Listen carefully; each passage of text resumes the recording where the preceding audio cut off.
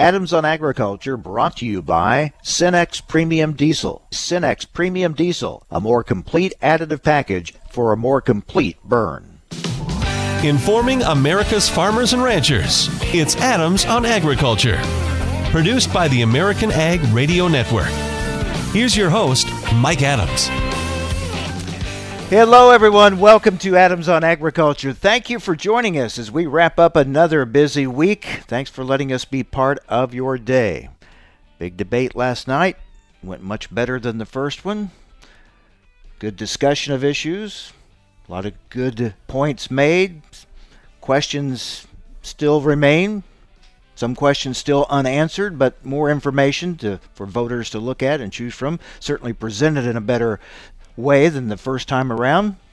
It's going to be interesting as we head towards Election Day. So glad you've joined us here today. We have lots to talk about. We're going to talk about COVID-19.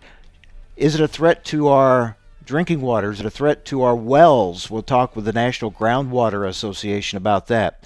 Some senators calling again to do away with the renewable fuel standard. We'll talk with Jessica Bennett with the Renewable Fuels Association about that.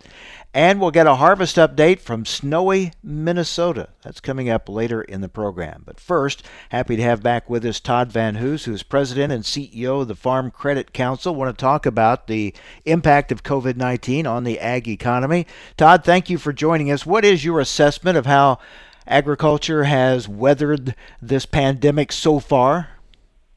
Well, good morning, Mike. Nice to be on again. The truth is that agriculture has done remarkably. If you think about everything that agriculture has faced as a result of this pandemic, it's sort of amazing how well it has done. Now, definitely stress is rising out there, right? And we're seeing a lot of that. But when you talk about the big picture, continuing to feed the country, continuing to successfully put food on shelves out there and on families' tables, agriculture, as always, has really produced for the U.S. consumer. Let's talk about what you would call borrower stress as far as Farm Credit's loan portfolio goes. What's it show? Well, I think it shows about what you might expect, and that is across the last, let's say, since 2013, we've had a pretty tough ag economy. We haven't seen a lot of operations tip over, but we've seen a lot of producers out there. Their balance sheet has deteriorated a little bit. Maybe their debt leverage ratio is a little higher. Certainly their margin for error in working capital is decreasing. And so while you haven't hit the end of the road, a lot of folks have moved down that road quite a bit, and that has us worried for the future. Well, obviously, government payments have made a big difference this year, as has this recent market rally. You're exactly right. I mean, prices have done a little bit of good here, and that's been a great relief for people. There's a chance in the marketplace, and that's where we need to get back to, where farmers are getting their price out of the marketplace. Because when you look at net farm cash income for 2020, almost 40% of that is projected to be government payments, and that's just not sustainable long-term shape of the U.S. So, Todd, as we look ahead, and we're still dealing with the virus here in late October, and it's looking more and more like it's going to go at least to the end of the year, maybe into next year. How concerned are you, from an ag lender's viewpoint, of this continuing on and what that would mean for the ag economy? Well, I think we're worried because, right now, through basically heroic acts, right? We're keeping plants open, we're keeping shelves stocked on grocery stores, but if you have a sense that this pandemic may be in a second wave, and you're going to see those same supply interruptions that we saw in the spring hit again in the fall, then we're going to be right back where we were. And so I'd say our primary concern right now is how bad is this second wave going to be, and what kind of disruptions can we expect from it? As a lender, what do you say to farmers about how to prepare, how to manage through this? I tell you, it's really hard, Mike. I mean, farmers are amazingly resilient, and already through the last 5 years, they've made enormous strides in getting much more efficient, right? Cutting costs wherever they can, taking advantage of opportunities when they exist in the marketplace. So I'm not sure there's a lot else farmers can do except hunker down and try to get through this. Now, fortunately, we've had some incredibly needed government support through this, but when you start to look into 2021, it's hard to project that level of government support going forward. So I think farmers need to be hunkering down and looking for those unique opportunities in the marketplace whenever they get a pricing opportunity to take advantage of it. Which we've been getting some here during this harvest season. Do you anticipate some very difficult conversations and discussions about going into next year as you sit down with farmers?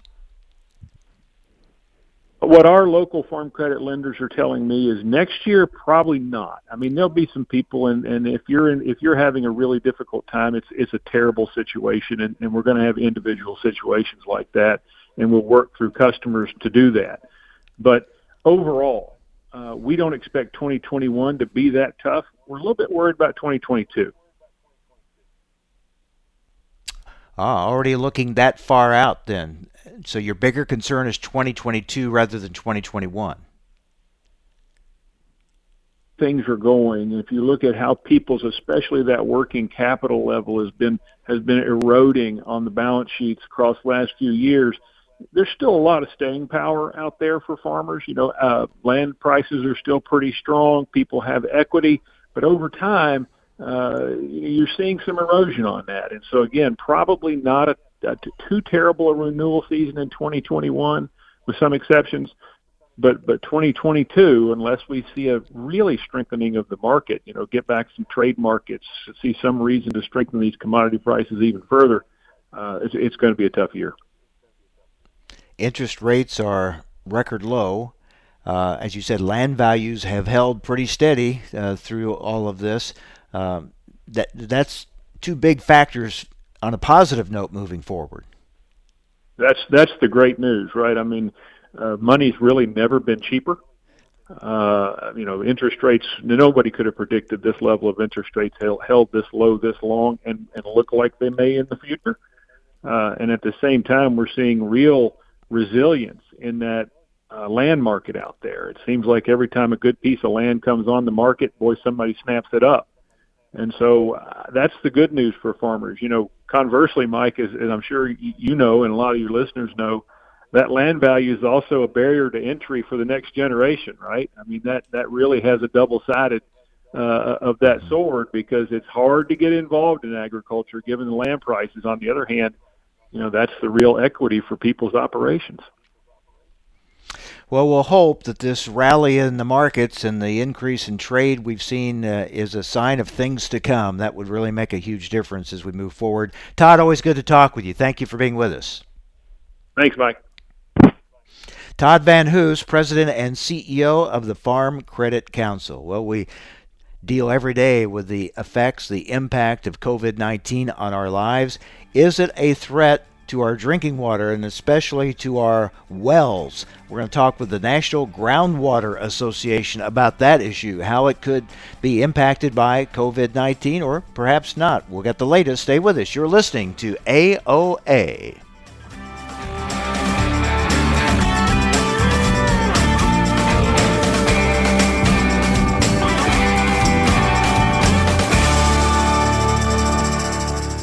Adams on Agriculture, brought to you by Cenex Premium Diesel. Cenex Premium Diesel, diesel that doesn't mess around. There's a reason more than 1 billion feet of ADS farm tile lies beneath America's heartland. It's simple. We build trust. Since 1966, farmers and their families have trusted ADS products to improve yields and create longer growing seasons. From lift stations to water control structures, ADS Agriculture has everything you need for total ag water management solutions. For everyone out there feeding the world, we wish you all a safe and happy harvest. Recently on Adams on Agriculture, we're talking with Dan Hallstrom, President and CEO of the U.S. Meat Export Federation. Let's talk about the strong beef exports to Taiwan and South Korea. Demand continues to be pretty resilient in 2020, despite all the disruptions of COVID-19. On the beef side, beef muscle cuts saw amazing growth in the month of August. It's our largest month in over a year at 89,000 metric tons, which is about 4% growth. And this was led by record monthly data out of Taiwan, Korea, and China. Taiwan and Korea were up a little over 20% each, and China was almost fourfold increase over a year ago. While the food service begins to come back, we still have extremely strong retail demand and extremely strong online presence for the U.S. beef products. So beef side, we're excited about a few of these things coming together. For the information important to rural America, join us on Adams on Agriculture. Adams on Agriculture. Conversations with policymakers, the movers and shakers in the ag industry, the pros and cons of issues important to you, cutting through the spin to get to the heart of a topic and giving you the information you need to know. Every weekday, Mike Adams brings you guests important to the ag industry. It's quite simply information farmers and ranchers need to know. Adams on Agriculture. Do you know how to keep food safe at home? Clean, separate, cook, and chill. The easy lessons of clean, separate, cook, and chill will help you protect your family and be food safe. Let's talk about how to separate. First, use different cutting boards for meat, poultry, seafood, and veggies. Raw meat should never touch food that won't be cooked. Then, always keep raw meat, poultry, seafood, and their juices away from other foods in the shopping cart. And store raw meat, poultry, and seafood in a container or on a plate in the fridge so juices won't drip on other foods. Food safety risks at home are more common than most people think. The USDA is your partner in being food safe. Clean, separate, cook, and chill. For more information, visit befoodsafe.gov or call 1-888-MP-HOTLINE. Adams on Agriculture is brought to you by Cenex Premium Diesel. With Cenex Premium Diesel, you can count on a diesel that will keep your operation in top shape. Information America's farmers and ranchers need to know. Adams on Agriculture. Now, back to Mike Adams. Are private water wells at risk of COVID-19, the virus? Let's talk about it with Ben Frech with the National Groundwater Association. Ben, thank you for joining us. Tell us about a study on this particular topic. Is there any threat to drinking water from private wells from COVID-19? Hey, Mike, thanks a lot for having me this morning. I'm very grateful to be on the show. So the good news is there is very low risk of this happening, but like anything else, there's always a risk, you know? I mean, we've known for a long time that viruses and pathogens can be transmitted through surface water and to a lesser extent groundwater. And the way that happens is essentially it gets infiltrated by human waste, animal waste, and the way, you know, through leaky sewer lines and a lot of time flooding will carry, you know, animal waste and its pathogens over water well heads. And if the water well head is cracked or not installed properly, that can get into your water supply. So when COVID-19 started, you know, coming up around the world, and we started to see that COVID-19 is present in human waste, we started to get concerned. You know, maybe this virus can't be treated like other viruses. Maybe it can live longer in water supplies, and maybe it can't, you know, be fought with traditional septic systems. So what we started looking into was, you know, is this virus much different than other viruses and how it's transmitted through water and how it could potentially impact humans through water? And the good answer is, and the lucky answer is, at this point, it looks like there's very low risk of that. So we're learning more, it seems, every day about the virus. What do we know now? What are we learning about what is the most effective action to protect our private wells from the virus? Yeah, so, you know, that's the other, you know, big point of this is that, you know, while there is low risk, I mean, there's only the risk gets lower the more action you put into protecting your water. And for people on private water wells, where there's anywhere between 40 to 50 million across the United States, you know, it's very, very important to get your water well inspected annually, because if your septic system is not operating like it should, if it doesn't have a correct step-back distance, which is the distance between the septic tank and your water supply, then you can start seeing issues where pathogens don't have enough time and space and are not getting treated properly and can enter your water supply, and this could also include COVID-19. So, the best thing you can do is have a certified water well contractor inspect your water well once a year. Make sure that your treatment system is working. Make sure your water system is working. Because if you're on a private water well, this is all up to you. No one's going to do this for you. So you really have to take action. And, with the threat of emerging contaminants just always growing and growing, there's no better time to do this than right now, especially since the winter's coming and it's, can be harder to get a contractor out there when the winter gets, in full force. We're talking with Ben Frech with the National Groundwater Association. Ben, give us those numbers again. How many are relying on a private well for their drinking water? Because we know more and more areas of rural America are going to a rural water system where basically they can hook up to city water. So I was really curious and interested to hear that number. Could you give us that again? Yeah, so it's hard to quantify, right down to the exact number, but usually what we see through census data and home building data and through state data is anywhere between 35 to 45 million people are dependent on private water systems and domestic homes for their water supply. So that's a pretty large swath of Americans who are not on these city systems, who are not connected to a municipal system, and who really need to be educated and take action on how to best manage their water supply, how to keep it safe, how to keep it clean, because a lot of people will buy a home not necessarily with the well, but not necessarily understanding what it takes to maintain that well and to keep your water clean of pathogens and viruses, because that is your responsibility if you have your own water well. I had not even thought about potential of COVID getting into a well, into a drinking water supply. So is there a test you can do just for COVID in a well or COVID in water? Yeah, so, and again, and the way it gets would potentially get into your water is, it's through the human waste. I mean, when they started seeing this, and, I know this can sound a little bit gross, but when they started seeing COVID-19 in human stools, and, that's your body shedding this virus, the unfortunate fact of the matter is that stuff can potentially contaminate your water supply. And that just works like other viruses and transmits through water, surface water, groundwater. So there is a potential if your septic system's not working correctly and if you're not using correct, distillation methods and kind of reverse osmosis. So if you do call a water contractor out, they can test for various pathogens, including COVID-19, in your water. And the best way to do that is we run a site called wellowner.org. We run with the Rural Community Assistance Partnership that has certified water well contractors in your area that you can call. You can get a quote. You can have them come out and inspect, do all kinds of water tests. So, we think whether it's COVID-19 you're worried about or just a dozen other pathogens or viruses, it's always good to take action sooner because, waiting until you get sick, it's going to cost a lot more and be a lot more dangerous. Well, we're all hearing and learning more and more about testing all the time. You mentioned an annual test. Do people with wells need to test those wells, that water, more often than once a year?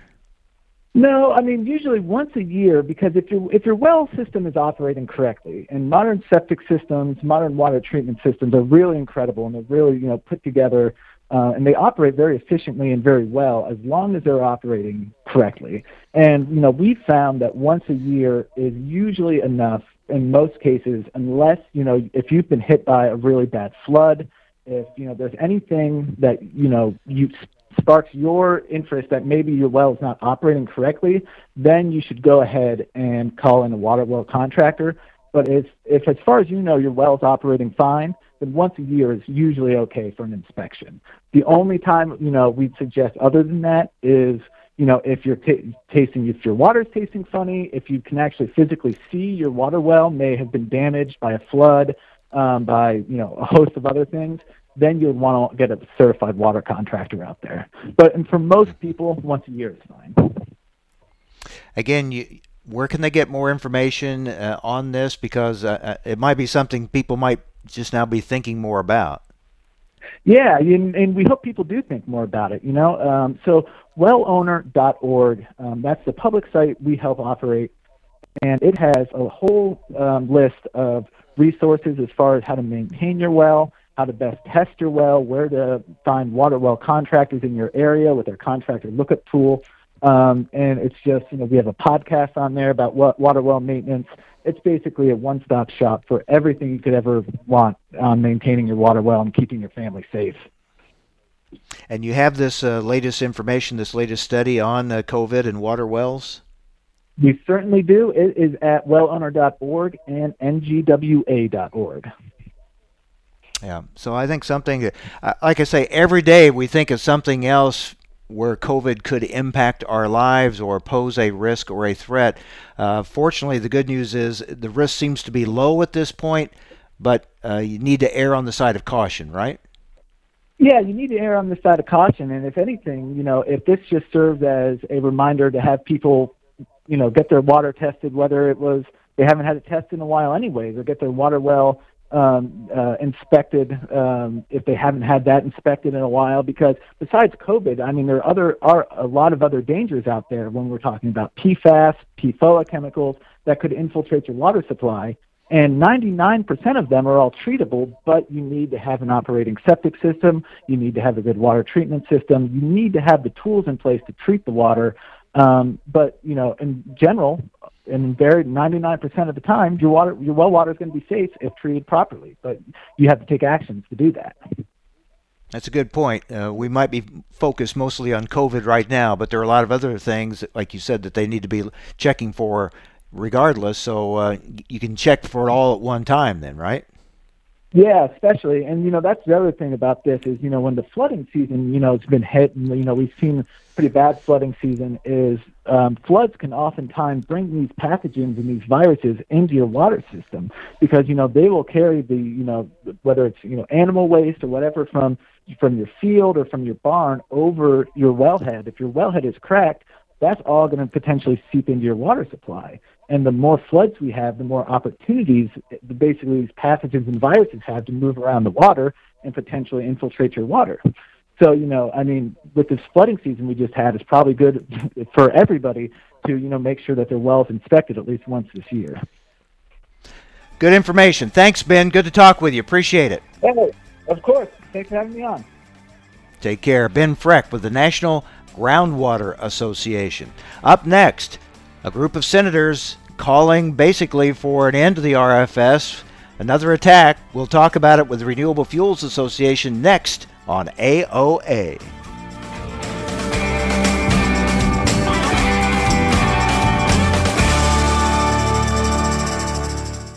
Cenex Premium Diesel comes with a more complete additive package for a more complete burn to optimize performance in all engines. You only get one chance to leave your mark on the land you love. So choose the soybeans with a legacy all their own. FS High Soy. The first proprietary soybean brand, High Soy has been a part of the land for 50 years, offering the latest in trait technologies and elite genetics. High Soy varieties continue to provide industry-charting yields. FS High Soy. See your local FS member company or visit fshighsoy.com. There's a reason more than 1 billion feet of ADS farm tile lies beneath America's heartland. It's simple. We build trust. Since 1966, farmers and their families have trusted ADS products to improve yields and create longer growing seasons. From lift stations to water control structures, ADS Agriculture has everything you need for total ag water management solutions. For everyone out there feeding the world, we wish you all a safe and happy harvest. Time now for a market check here on Adams on Agriculture. I'm Rusty Halverson for the American Ag Network. Corn futures reaching for new highs on this Friday. The market continues to be led by higher strength in nearby contracts. Cash bid said to be strong in export markets. Russian wheat priced at $262.97 a metric ton, the cheapest offer at an Egyptian international tender on Friday. That according to a lineup of offers seen by private analysts. Today's hog slaughter estimated at 488,000 head, 1,000 head more than a week ago. Cattle slaughter 116,000 head, 2,000 head less than a week ago.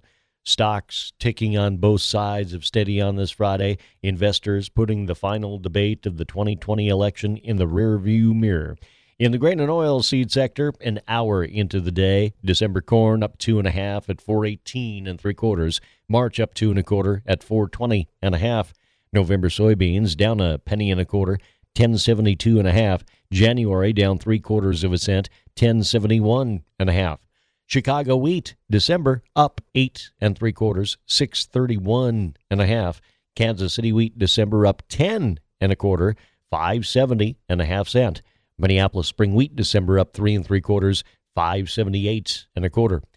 Livestock and American live cattle futures, October up 92 at 104.25. Feeder cattle, November contract down 25, 130.17. Lean hogs, December contract 82 cents higher, $67 even. Outside markets on Wall Street, the Dow down 31, NASDAQ down 47, S&P up 4, December crude down 13. You're listening to AOA. I'm Rusty Halverson from the American Ag Network. The Alzheimer's Association and the Ad Council present the story of Cynthia and Ed. My mother was always very active and independent, and she was familiar with her neighborhood. But one day, out of the blue, she stopped at the stop sign for much longer than usual. And she didn't know whether she should go forward or turn or just stay at the stop sign. She wasn't even really sure where she was at. She was very concerned. It was very unsettling for her. It's important for you to talk to someone about it, to bring the family in on it. I felt so much better after my son told me, Mom, I don't want you to worry or be afraid. I'll be there for you and we'll figure it out. When something feels different, it could be Alzheimer's. Now is the time to talk. Visit alz.org/ourstories to learn more. A message from the Alzheimer's Association and the Ad Council. Adams on Agriculture brought to you by Cenex Premium Diesel. Cenex Premium Diesel, a more complete additive package for a more complete burn. Information America's farmers and ranchers need to know. Adams on Agriculture. Now back to Mike Adams. So a group of oil state senators sent a letter to EPA Administrator Andrew Wheeler asking him to waive the 2021 RFS standards to prevent increased use of renewable fuels and to, quote, account for the unprecedented collapse in demand for gasoline, diesel, and jet fuel, end quote. Let's talk about that with Jessica Bennett, Renewable Fuels Association Vice President for Government and External Affairs. Jessica, thank you for joining us. First of all, so they're blaming the RFS and the use of ethanol basically for the collapse in demand for gasoline. I thought that was COVID or other factors that caused the collapse in the gasoline market. It's a ludicrous notion, isn't it, Mike? You know what? Any excuse they can find to blame ethanol, I think they'll find it, and that's clear from this letter. I also think it's a little politically motivated, given that we're just 11 days today from the election. They had to find some kind of Hail Mary, I think, to send a signal to their oil buddies that they're still on their side and not to worry, that no matter the outcome of the election, they've got their back. So I think this was a last-minute attempt to do that as well. I think politics plays into everything, unfortunately. And they included jet fuel. Does the RFS have anything to do with jet fuel? It absolutely does not. That's what's even more laughable about it, is that they don't seem to even understand the policy that they were writing a letter about, which, most of these senators have been in Congress for multiple terms, so you'd think that they would be a little bit more well-versed on what they were asking, but jet fuel is not under the purview of the RFS, so I'm not sure why they chose to include that, other than, it sounds good because we all know the airline industry is struggling right now as a result of the pandemic, so I think it was, just another attempt to make consumers think that ethanol is bad for all sectors of the economy. I mean, we could go back over the years and create quite a long list of things that have been ethanol has been blamed for doing, and a lot of them just laughable, really. I mean, it'd be funny if it wasn't so sad, really, and so serious. But that's another one there. So is this then? I mean, these kind of attacks or calls from oil state senators really not new. But is this a shift in strategy, you think? I mean, we've talked so much focus on these small refinery waivers. So is this kind of now a different approach by the oil industry to go after all getting exemptions for all refineries, not just certain ones? Yes and no. I think, unfortunately, they have decided that they will use this pandemic to capitalize on the opportunity to undermine the RFS or to undo the RFS. As you well know, Mike, from doing this for all the years that you have, they are not going to rest until they have completely dismantled the RFS. And this is just yet another attempt to use the General Waiver Authority that they've tried to use time and again. There were a group of governors back in May that tried to use the General Waiver Authority and used COVID-19 as a excuse to try to undermine the RFS, and it's just not possible. It's illegal. The General Waiver Authority does not apply in this situation, and they would be hard pressed to find any industry that has not been severely economically harmed by this pandemic. So, I mean, it's just, I think our CEO said it best yesterday. It's laughable, and EPA should just throw this in the trash bin with all the other letters and waiver requests that they have received. Well, we'll see what they do. We're talking with Jessica Bennett with the Renewable Fuels Association. Basically, Jessica, these senators are asking the EPA to ignore court decisions upholding the RFS, right? And saying what EPA has already done with some of these waivers was against what the court has ruled. That's right.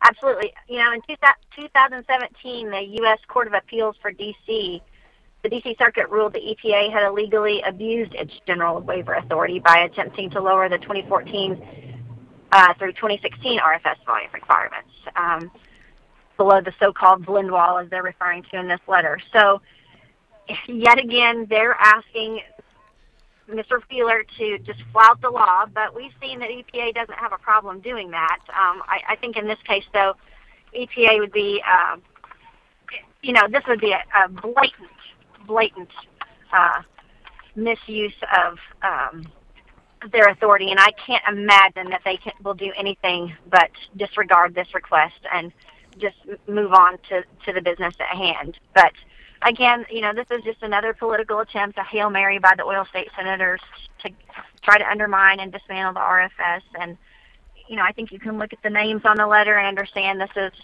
a very finite group of members of Congress.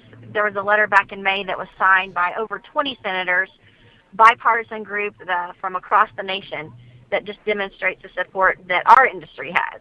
And, I think that speaks for itself. I want to follow up on something that came out of the debate last night that's getting a lot of attention, and that's Joe Biden's statement of wanting to transition away from fossil fuels. And I guess some would think, well, if big oil's the enemy of the ethanol industry, wouldn't that be good? I mean, my first thought was, the ethanol industry, renewable fuels industry needs a fossil fuel industry. The two need to work together, and I would be more concerned about these efforts to go completely away from gasoline engines. Now, there's a place certainly for the renewables in if it's a transition or a move away. There's still a role to be played, and certainly a case to be made for renewable fuels already cleaning up the environment. But are you concerned about a move away from fossil fuels, and where would that leave the renewable fuels industry? I'm not concerned about it because I think we've been trying for years to level the playing field, and I think when people talk about zero emissions vehicles and reducing greenhouse gases, the renewable fuels industry has proven we have a role to play, and certainly California is the best example of that. They were aggressive in their use of a ZEV mandate, and they've had to come around over the years and learn that ethanol is just about the only way that they're going to meet their very aggressive goals. So, I'm not sure that the internal combustion engine is ever going to go away. I know that it's nice to talk about, but when you talk about, heavy-duty pickup trucks in rural America, like where I grew up, I just don't ever see those becoming electric vehicles. I think that's a very aggressive goal.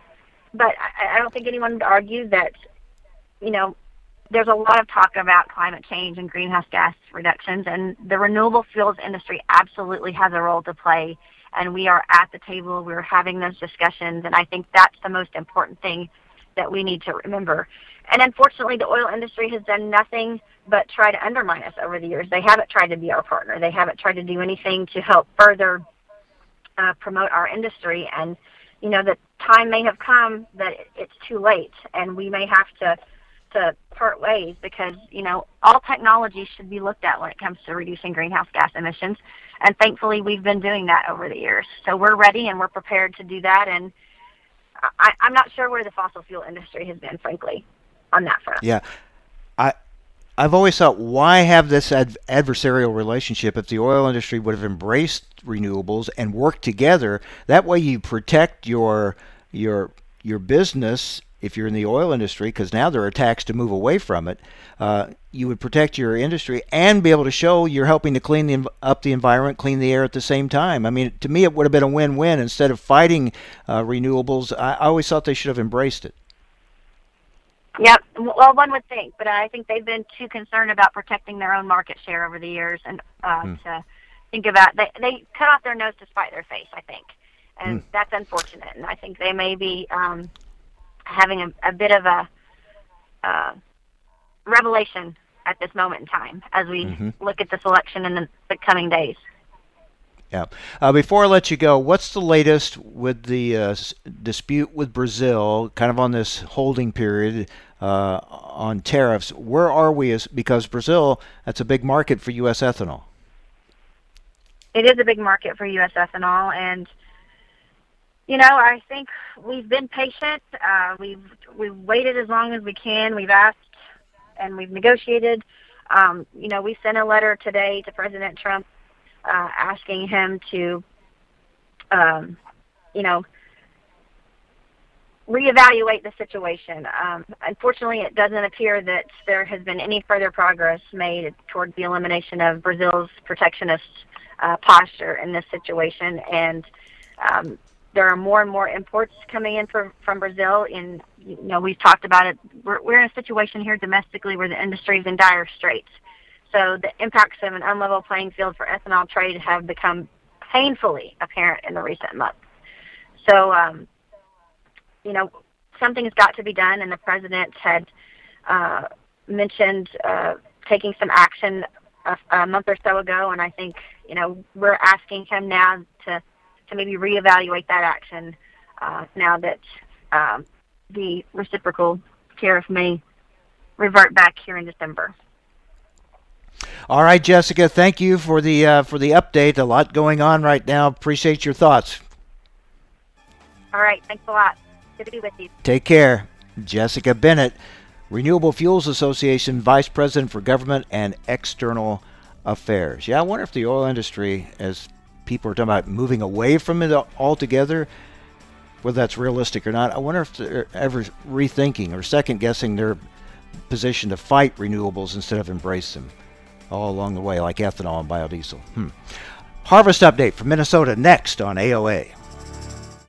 Adams on Agriculture, brought to you by Cenex Premium Diesel. Cenex Premium Diesel, diesel that doesn't mess around. No word in the English language is less convincing than probably.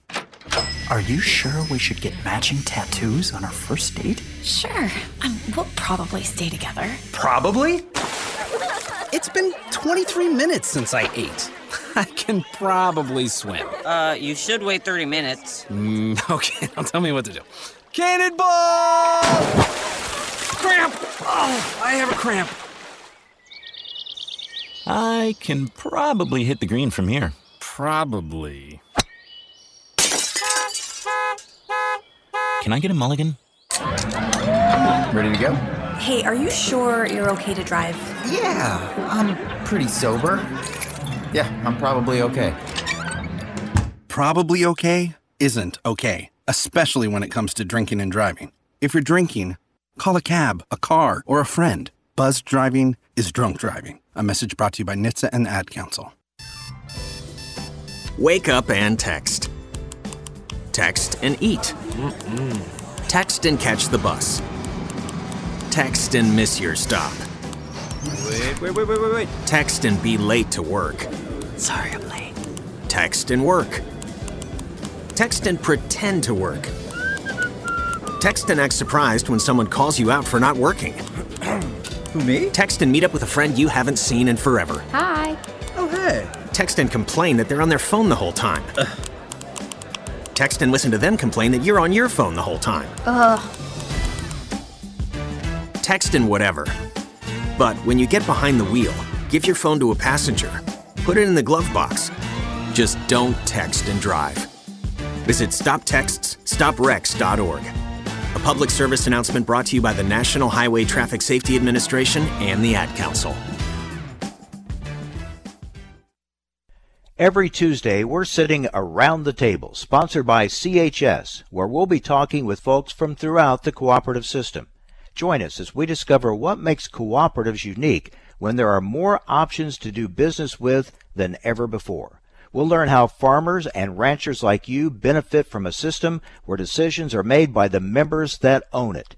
Tune in every Tuesday for Around the Table or visit cooperativeownership.com to learn more. Meet Keith, loving dad, board game champ, bus driving pro. I drive 65,000 miles in my bus each year. If people knew what I know, lives could be saved. Like how there are some things I simply can't see. On my route the other day, a car tried to sneak past me and ends up right in my blind spot. I turned slowly, so accident avoided. But no car should be in the blind spot for a 40,000-pound bus. It's our roads. It's our safety. Visit www.sharetheroadsafely.gov.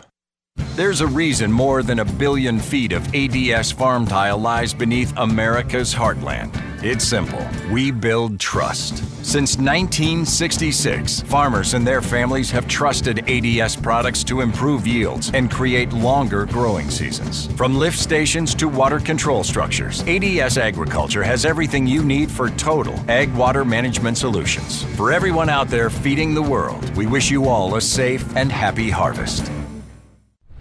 Young farmers don't listen to the radio, right? Wrong. In a recent survey, 74% of young producers said they get their most important agricultural information from their trusted farm radio station. Surprised? Don't be. If you think about it, it makes perfect sense. Radio is the perfect companion because it goes with you everywhere. Whether you're in the shop, on the combine, or in the truck, farm radio is right there with you.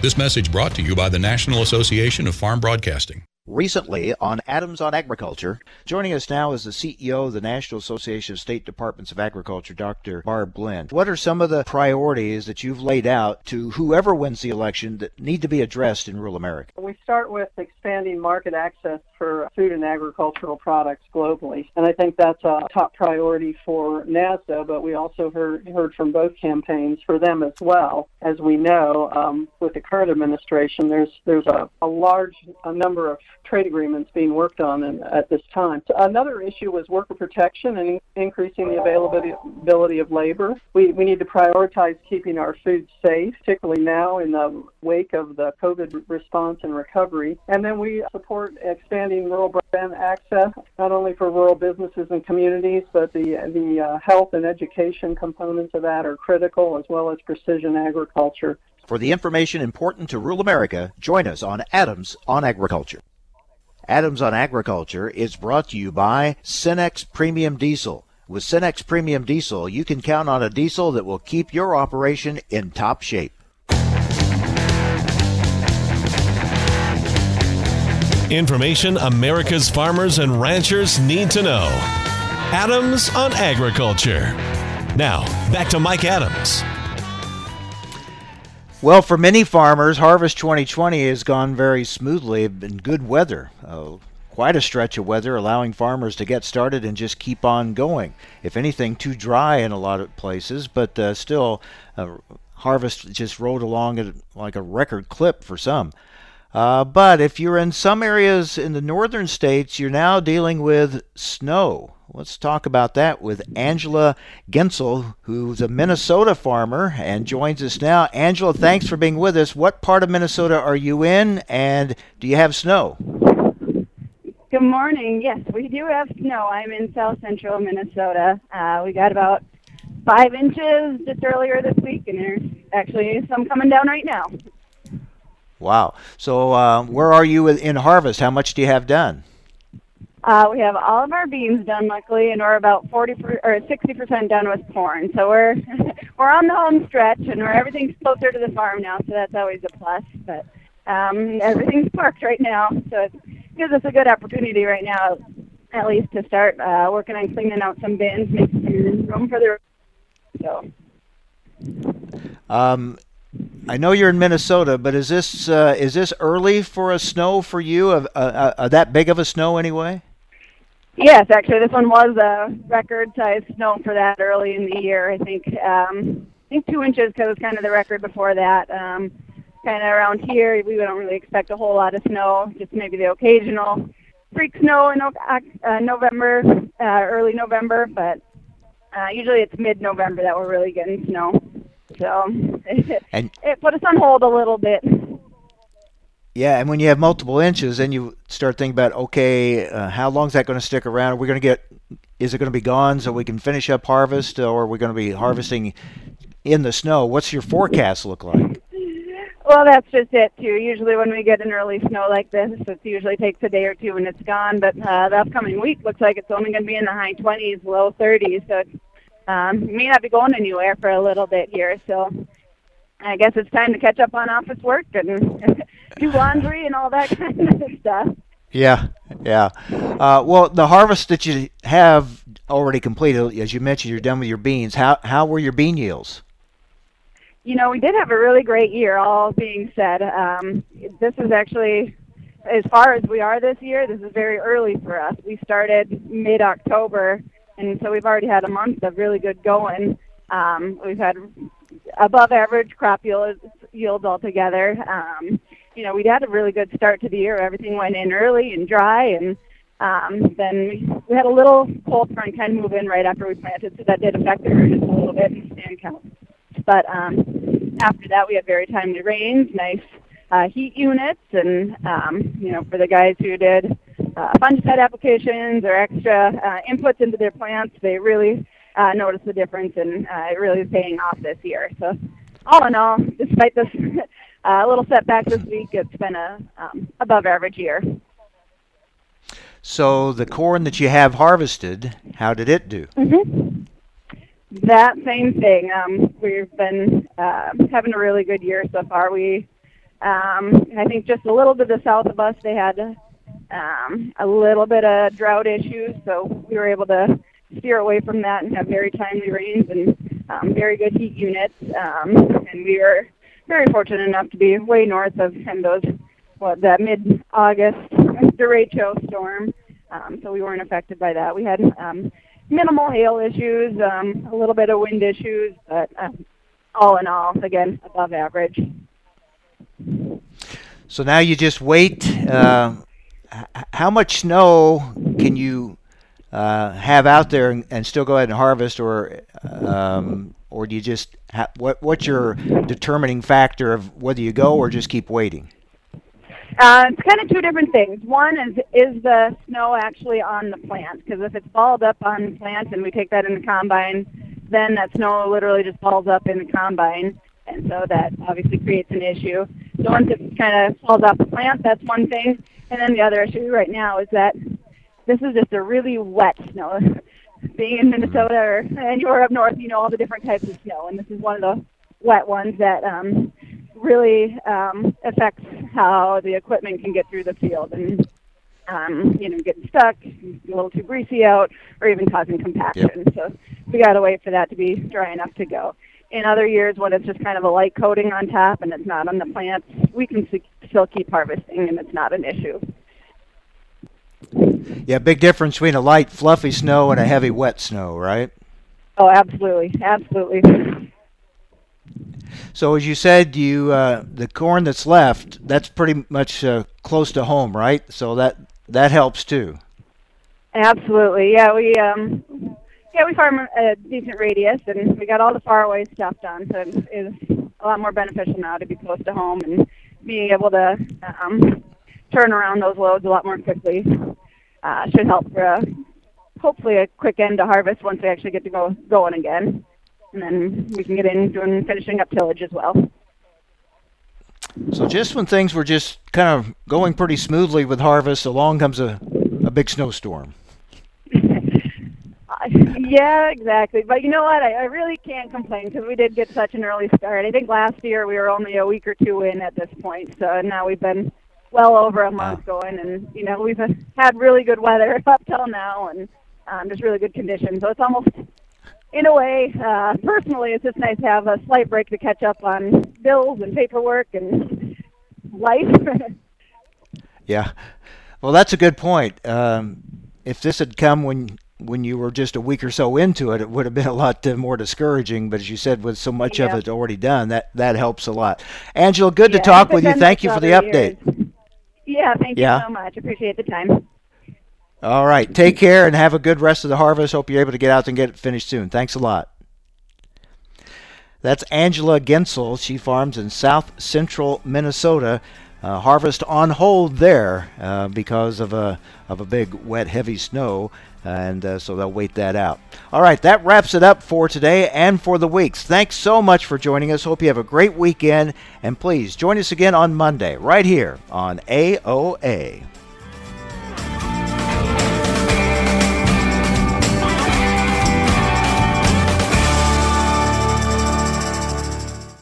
Cenex Premium Diesel comes with a more complete additive package for a more complete burn to optimize performance in all engines.